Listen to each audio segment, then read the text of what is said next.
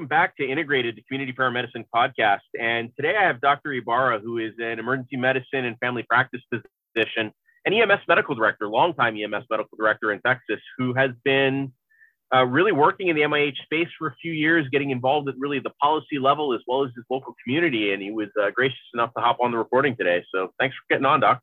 Absolutely. Glad to be here. So you and I got a few minutes to chat here, and you kind of gave me some, of your personal history involved in this. And it's impressive. It's great to hear docs that are involved in their EMS agencies and really seeing where some of these opportunities are. But for the audience, why don't you kind of give us a little bit of how you got here, how you got involved in MIH, and hopefully how that led into some of the policy work. Absolutely.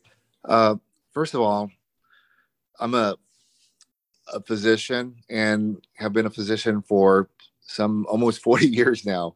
Most of my colleagues have retired, but I keep trudging away, and I'm really still front lines. I do a lot of emergency medicine shifts, mainly night shifts. But I also spend my time working with paramedics in the small city that I work in South Padre Island, Texas, which is at the very tip of Texas. I'm the medical director for two city agencies there, South Padre Island and Los Fresnos. Very early on in my career, and I did a family practice residency, but early on I started moonlighting in the ER, and my personality sort of kind of gravitated toward emergency medicine. Not that I didn't like family practice, and I've done actually both for some 37 years now, kind of combining, both careers. And in between, I've had an incredible life. I'm married. I have a lot of kids. In fact, I'm 64 and I have a 33-day-old. So and a 4-year-old, 5-year-old, and 2 girls in college. So, 2 chapters there. But I've always been interested in helping not just, patient in front of me, but also the community. And I found that being a EMS medical director, I could extend myself into the community and support the individuals, the paramedics and EMTs that are really, in my estimate, the true heroes in our community, because they go out there and they put their lives on the line, and they rush in where other people try to run away from. And we drive vehicles sort of almost fast and try to stay within the speed limit or whatever. But, we go through a lot of intersections, and there's, a lot of collisions and things like that. And we get hurt, especially the paramedics in helicopters and that type of thing. So I've always wanted to sort of support those individuals with the gifts that I have, which is my education. I've had, a very great foundation in the Houston area, went to Baylor College of Medicine, and I did my residency through the UT Houston programs. But anyway, over the years, I've sort of connected the dots and tried my best, not only in my personal life to improve myself and be the very best I can be physically, emotionally, mentally, and spiritually, but I've tried to extend that to the individuals that I sort of serve as medical director. And so I try to form relationships with all the paramedics and try to help them engage in personal development, and also kind of some higher purpose, which is to help individuals in their time of need. And with 911 paramedics, of course, we're putting out fires and, dealing with mainly injuries and illnesses that require, 911 emergency type of treatment. But over the years, I've seen that I've neglected sort of what my family practice training taught me, which is, to deal with root causes. And in healthcare, I think today we're just putting out fires.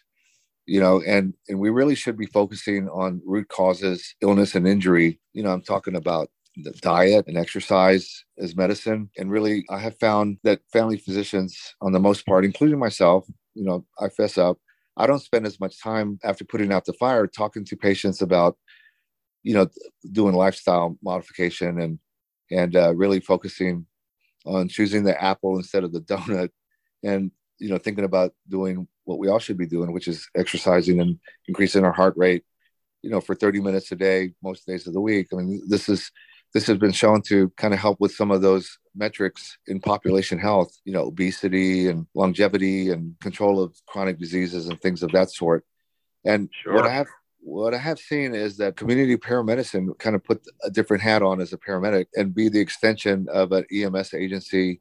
Or what I'm really advocating for is for primary care, community health centers, and rural health clinics also have community paramedicine programs, so that paramedics can do what us primary care physicians are not doing as well as we should be doing, which is deal with some of the metric and outcomes, specifically obesity. I mean, when you think of our nation as a whole, I mean, we're 65%, 70% obese, and that leads to, diabetes and hypertension and other chronic diseases. And then we're just putting out fires. And we really need to focus on health of individuals. And of course, community paramedicine programs and MIH programs have had proof of concept by EMS agencies. And I salute EMS agencies for doing what they've done in many states, preventing 911 calls, frequent flyers, readmissions, and all those, things that are also very, very important. And that's part of the scope of training for community paramedicine and MIH programs. But I think a deeper dive would show that there's utility in having paramedics work with primary care physicians to extend into the community and really focus on outcomes in population health metric terms.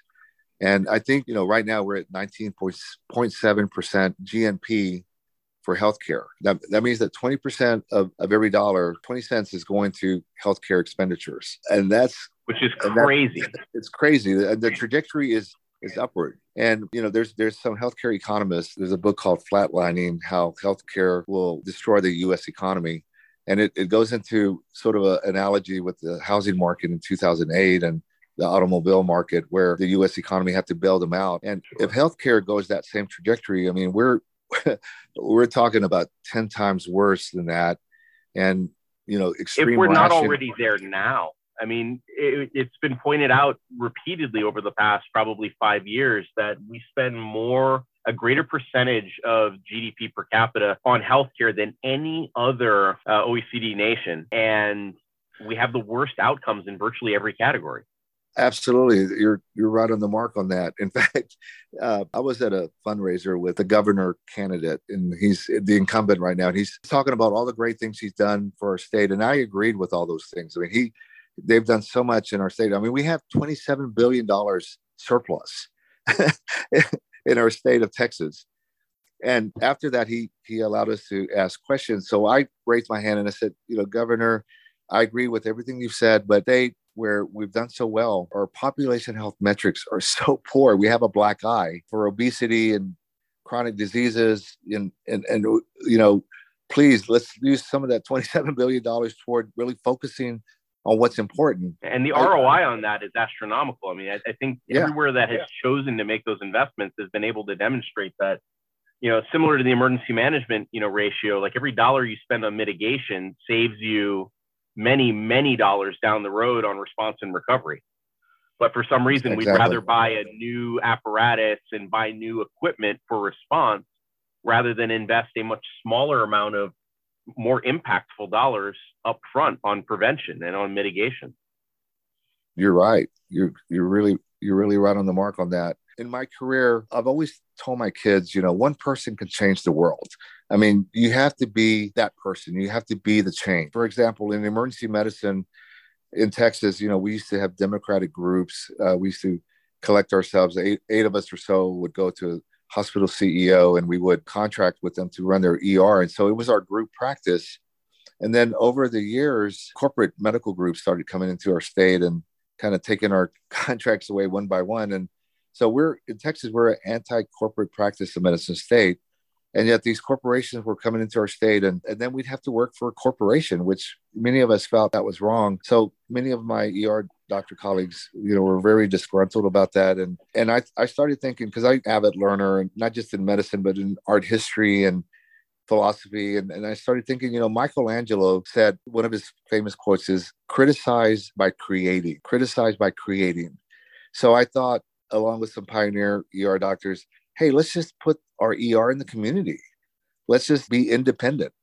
And actually, that's what we did. And initially, we did okay, and insurance companies would reimburse us. But then they started saying, you're not at a hospital. Why should we reimburse you? So long story short, I wrote a bill for independent freestanding ERs. It got modified some by early innovators. But eventually, my wife, who's a dentist, became a state representative. And all of my ER doctor friends contributed to our campaign. And she was elected. And she actually helped pass the bill in 2009 that allows us in Texas to have independent freestanding emergency centers. I thought from that leap ahead 10 years, now my focus has been, we're on this burning platform for our US economy if we keep spending more and more on healthcare. So I started thinking, well, what can I do to change the world and, my world? And I started looking at different models. And, as I looked more and more at community paramedicine and mobile integrated health, I thought, I got to put some things together and connect primary care physicians and community paramedics and do what EMS agencies have done very well with community paramedicine programs. So I've written a bill that's an enabling legislation for community paramedicine. It not only enables EMS agencies to get reimbursed for what we do, which brings value to the healthcare economy, preventing readmissions and that type of thing. But if you put primary care physicians working with paramedics to extend into the community, I believe that we can really impact population health, because I've seen the community paramedic, and especially the person who's moderating this talk. I mean, paramedics are incredible, and they have so much capacity to facilitate physicians to bring value to patient care, not just putting out the fires, but preventing the root causes of disease and illness and injury, which is basic things like, hey, let's sit here at your breakfast table and let's talk about your diet. Let me look in your refrigerator and see what you've been eating. And let's talk about how important it is to exercise. And then let's monitor you. I'll come back in a week and see how you're doing. And if you have any questions, and this is what I think family physicians and primary care physicians should have been doing all along. And yet we've neglected that. And so we've gotten into the state that we're at now. But yeah. I really believe that, working together, physicians and paramedics and models like MIH and community paramedicine, I think we can reverse the disease process of our healthcare system and make it a health system instead of healthcare. And instead of just putting out fires, we're actually preventing the fires. And I mean, with many chronic diseases, for instance, diabetes and atherosclerosis, I mean, some of those are reversible. You start exercising, you bring your cholesterol level down, you can actually reverse a lot of chronic diseases. And I think risk is certainly modifiable. Yeah. And I think we can do the same thing with healthcare. So I'm going to get really personal here and let you know, I believe that everybody should have a vision, mission statement for themselves. Okay, so I'm going to give you my two vision, mission purposes. Okay, and the first one is to optimize the lives of the people I love, my children, my wife, and then the extension of love goes outward. I want to love patients that walk in the door. I want to love my paramedics, and I want to optimize everybody's lives. My second purpose, and this is the BHAG, the big, hairy, audacious goal, or the moonshot, whatever you want to call it. I want to be part of that fire starter to heal healthcare. And I want to look at not just my community as patient, but the whole population as my patient, and say, we have a system problem. Let's figure out what can we do to heal our healthcare system and make it a health system. That's huge. Yeah, I know it's a BHAG. The other personal thing is, I'm very resilient. I've run 58 full marathons. I just climbed Kilimanjaro with my two daughters, 17 and 20. I was a cancer warrior at MD Anderson a couple of years ago. I've recovered. I'm in remission. And, one of the things I like about MD Anderson is they have a line through cancer, in their advertisements. And I think we can put a line through illnesses and injuries, by working on prevention and using the new mid-levels, I think, the paramedics as new mid-levels professionals. And part of my bill, and I've worked with the Austin Travis County medical director on my bill, and we both believe that we should elevate paramedics to give them a new ceiling. And they just started the paramedic practitioner role within the department as a formal civil service role within their agency. There you go. And that's what my bill, transformation of House Bill 3161, which we put through last legislative session, which was during the peak of COVID and some energy crisis in Texas. So it got through the House, but it didn't get through the Senate. But it's an enabling bill. But in the new version that Mark Escott and I have worked together on, we've included that paramedic professional. And I really believe that paramedics are a very optimal mid-level provider, professional, especially if stay connected to physicians and we let the physicians bring their cognitive capacity to make a diagnosis. And paramedics and MIH personnel are the facilitators of that connection between the physician and the patient. Very so that we're similar all to working. like the collaborative partnership agreements like our clinical pharmacists have. Absolutely. We should be aiming toward population health metrics. In other words, what is the effect of our intervention? I'll give you an example. On South Padre Island, 3 years ago, almost 3 years ago, in February 2020, when we had no physicians really on the island other than myself as the EMS medical director and our trip to the closest hospital, I put together a clinic, and I called it a population health clinic.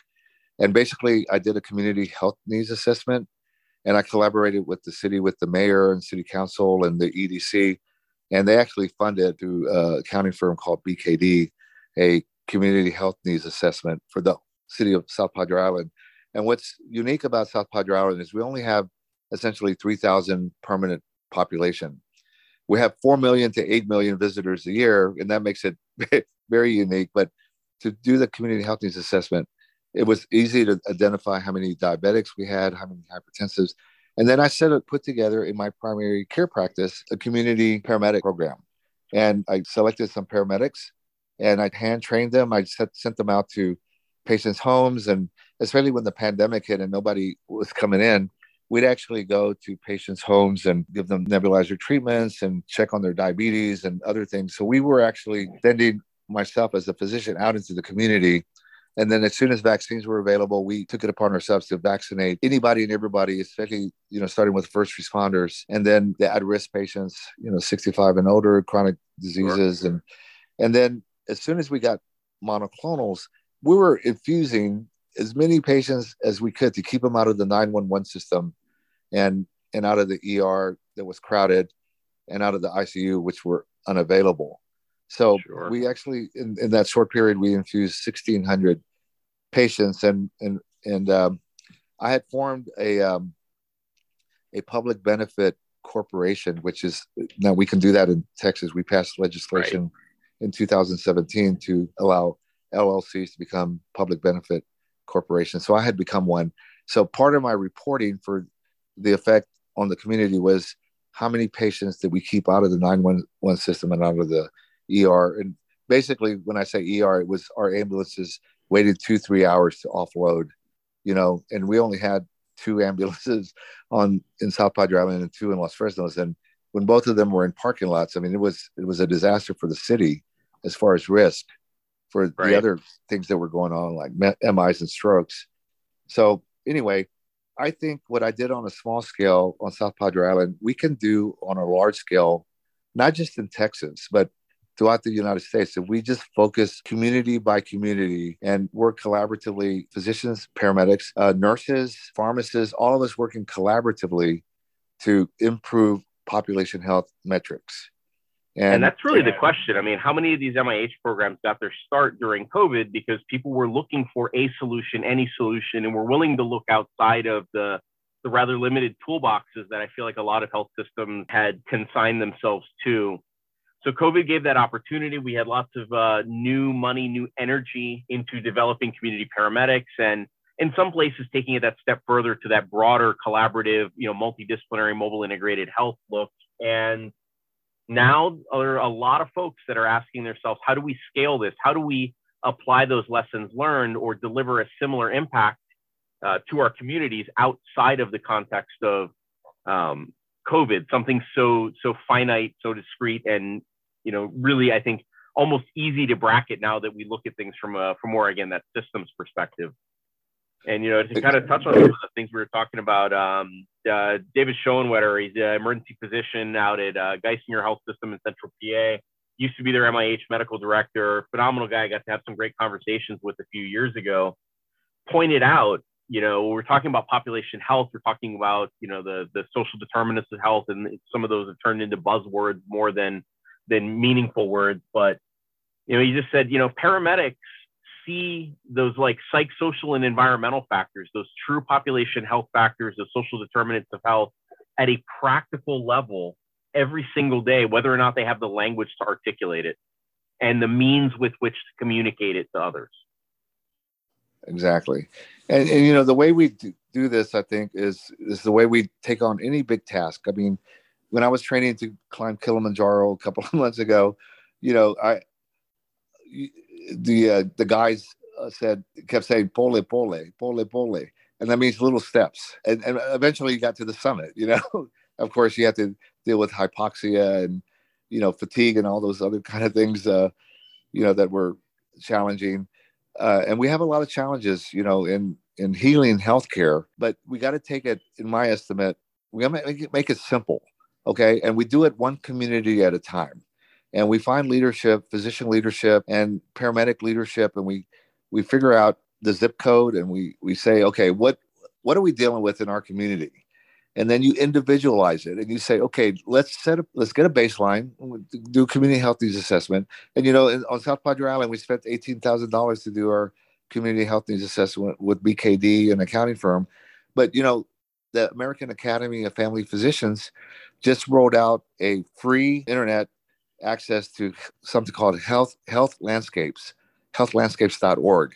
And with that, you can just take any zip code and you can, put the zip code in and boom, you get all sorts of metrics that you can then use as your guide to say, okay, we have a 80% obesity rate in our community. Let's try to teach, individuals how to choose the apple instead of the donut. We provide places where they can get healthy food.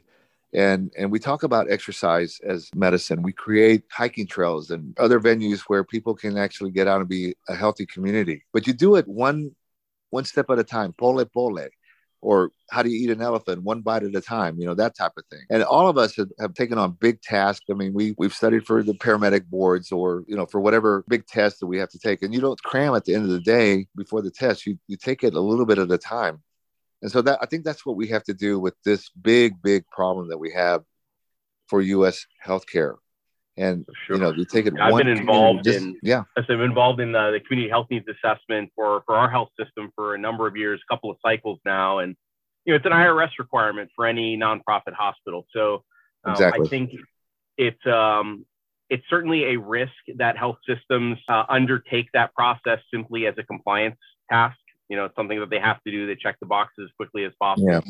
I feel pretty privileged that where I work, we took the opportunity to say, let's really look at this. And we're a major health system with, over 15 hospitals, plus community hospitals and all the other stuff. So it was a bigger picture question and how do we address it as a system rather than as individual facilities. But one of the things that I've taken away from this is that the IRS structured community health needs assessments. We all know there are lots of different ones. Health departments run them, private companies run them. Lots of people do and conduct these type of assessments, just like the one that you folks did there.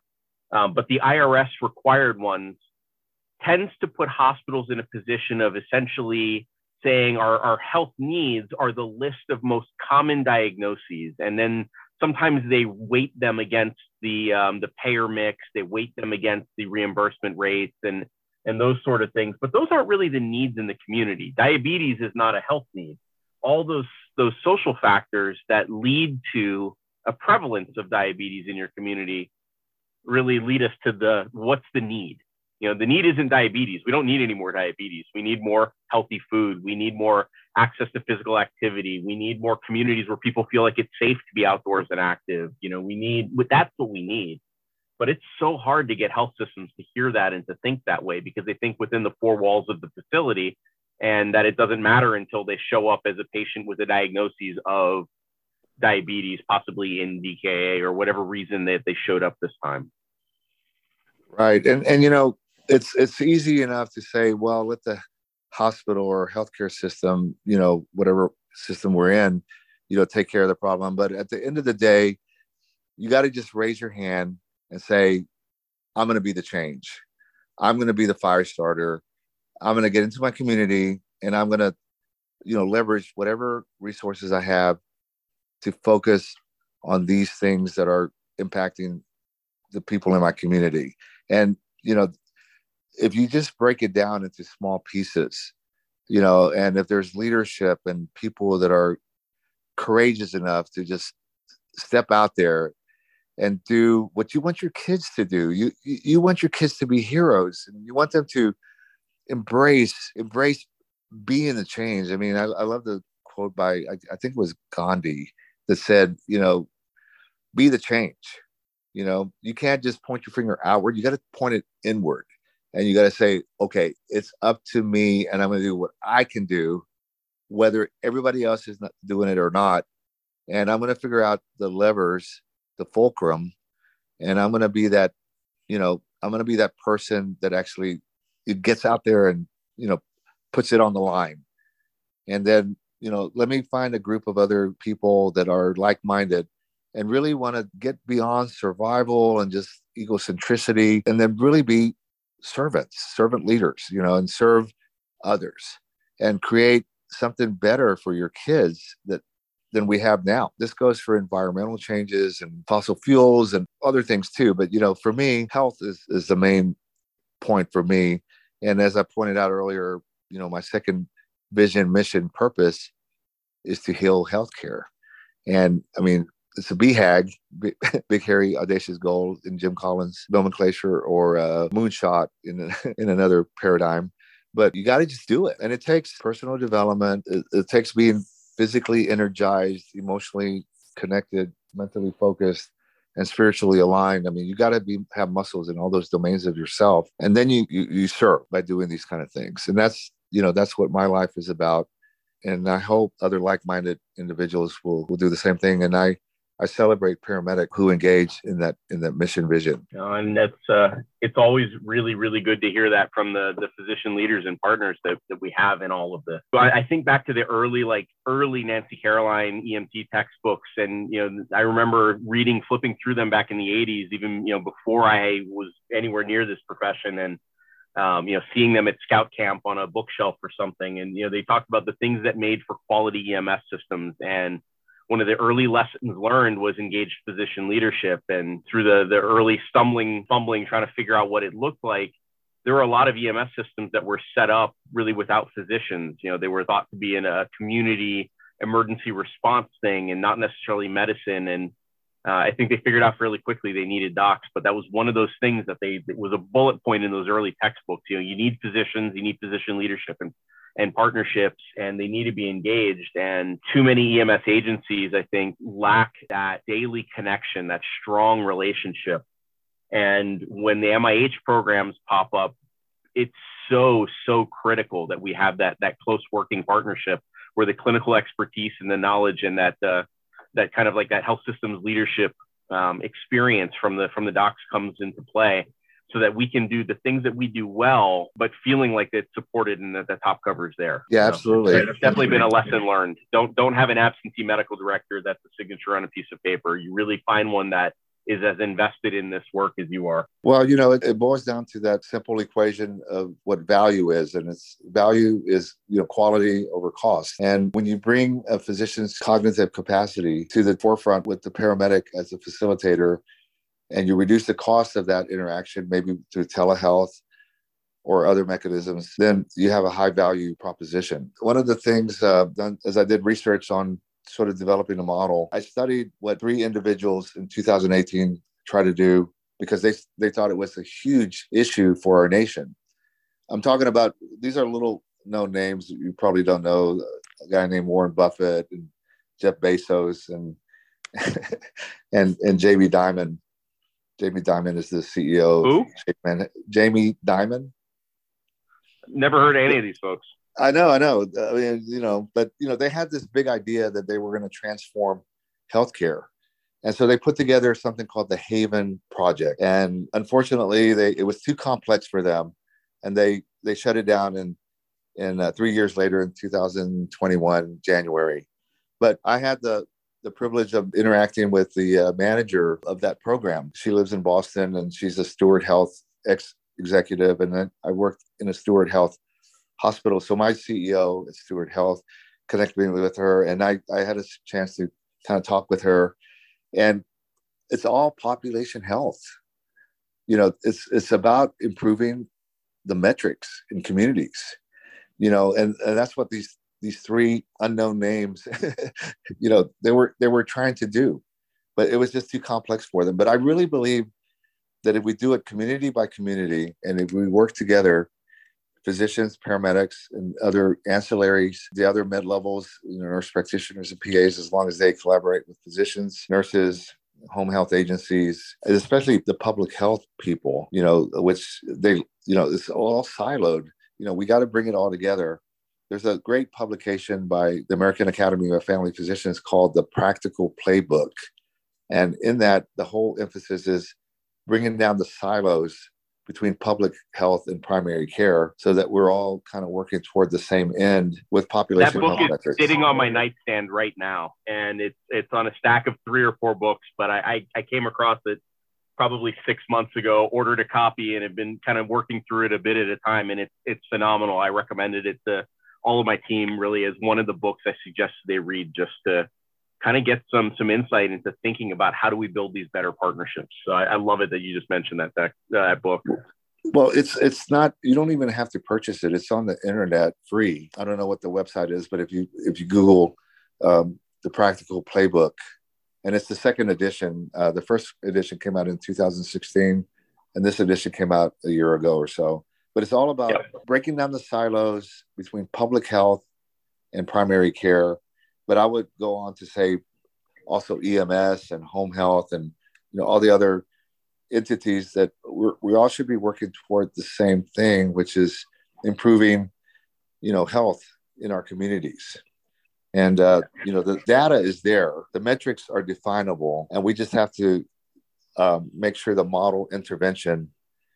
And I think MIH and community peer medicine is that model. And that's why in my bill, I promote primary care, community health centers, and rural health clinics as also agencies that can engage community paramedics for that purpose, along with EMS agencies, and that EMS agencies get reimbursed. Because right now it's, as you know, if you have a community paramedicine program with your agency, it's just so hard to reimburse for the efforts unless you form contracts with hospitals that don't want readmissions and that sort of thing, or ACOs. Sure. Especially. So one more hard question, I guess, before we kind of get there. It really, because you hit the nail on the head. Everybody's asking the question, how do we pay for all of this stuff? Yeah. And that, I know I have my opinions about, the way to do that, but how do we get away from the existing fee-for-service structure, which makes this so hard? Are we just sending out community paramedics to do scut work off a checklist? Or what's the right contract vehicle, to the right revenue model to say, whether, ACOs and MCOs, or how do we make sure that paramedicine, community paramedics, mobile integrated health programs are appropriately compensated for the value they deliver to the rest of the healthcare system, to primary care, to the inpatient and acute care system? Like, what's the right vehicle? How does that work without, again, just paying for do this, paid for that, which seems to be what everyone else in healthcare has realized we need to evolve away from? That's a great question. And it goes to the Catholic Church system has a saying, it says, no margin, no mission. So you got to find, your mission. And so with primary care, it's not a problem. For instance, I'm credentialed in my area in South Padre Island in South Texas. I'm credentialed with all the insurance companies, and I'm part of an ACO. So when I sent my paramedics out with telehealth connection to me, we review the situation, for instance, criteria for monoclonal infusion. I got paid for every one of those interactions. So there was no problem. And in Texas, we're a delegatory state, trained my paramedics to do all sorts of great procedures, suturing, INDs, splinting, that type of thing.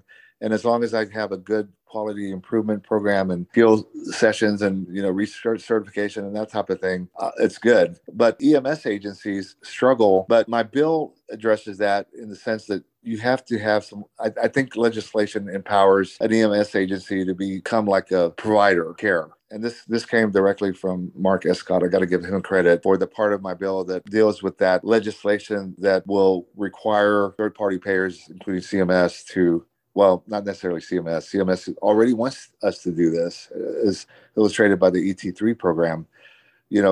But legislation helps. Short of legislation, it's just negotiating with third-party payers who, they want to save money also, but by improving quality. And it takes people like yourself, as you were mentioning, how you can negotiate with third-party payers. And on the most part, once they understand what you're doing, they're like, yes, we want to keep people out of the ER and out of the hospital. We want people to be healthy. So I don't Sure. Prove conceptually. you can do it is usually how that conversation goes next, though. Great. That sounds wonderful. Prove that you can do it. Right.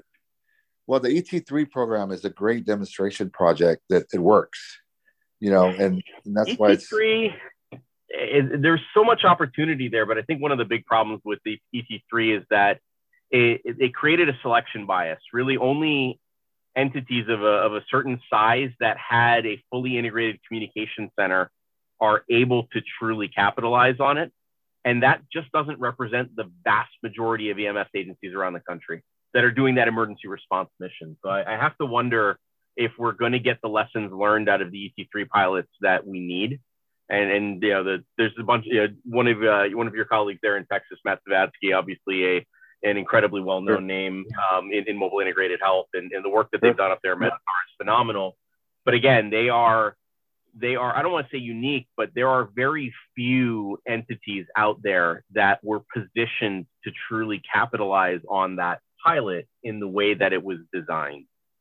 The small local services, or in parts of the country where, EMS is delivered by a third-party contractor, by a private company, they weren't even eligible to participate. And I don't know that you can scale all of the lessons to all those different, business models that are out there, I guess, for the way we deliver emergency services. Yeah, but it's an evolution. We've taken the first step. I mean, we're not going to get to Mars, just by blasting off from SpaceX and just powering there. We're gonna probably get to the moon first, and then sure. we do that by harnessing chaos theory, and circling the Earth a couple of times, getting momentum, and then blasting off from there. It's an evolutionary process, and I think we've taken the first step. And in my paradigm, in my bill, I can envision population health clinics becoming those ET3 centers, because the population health clinics have a lot of paramedics, and then we open 24 hours, and we open ourselves up to being ET3 light centers. Just like with the independent freestanding ERs, we didn't, because initially Medicare, CMS wouldn't accept, working with us, but we still, in our rules and regulations, put EMTALA-like language. So we still very much treat every patient just like a hospital, somebody working in a hospital ER. We still EMTALA-like, do a medical screening exam and determine if there's an emergency medical condition, et cetera, et cetera. So I think the ET3 program is sort of like maybe getting to the moon, or even having a way station between the Earth and the moon, and then eventually we'll get to the moon, and eventually we'll get to Mars, so we just got to keep pushing forward, iterating the program, and with insurance companies, third-party payers, because they want what the ET3 program does, which is get the person to the right place, the right provider at the right time. The acuity needs to match the provider.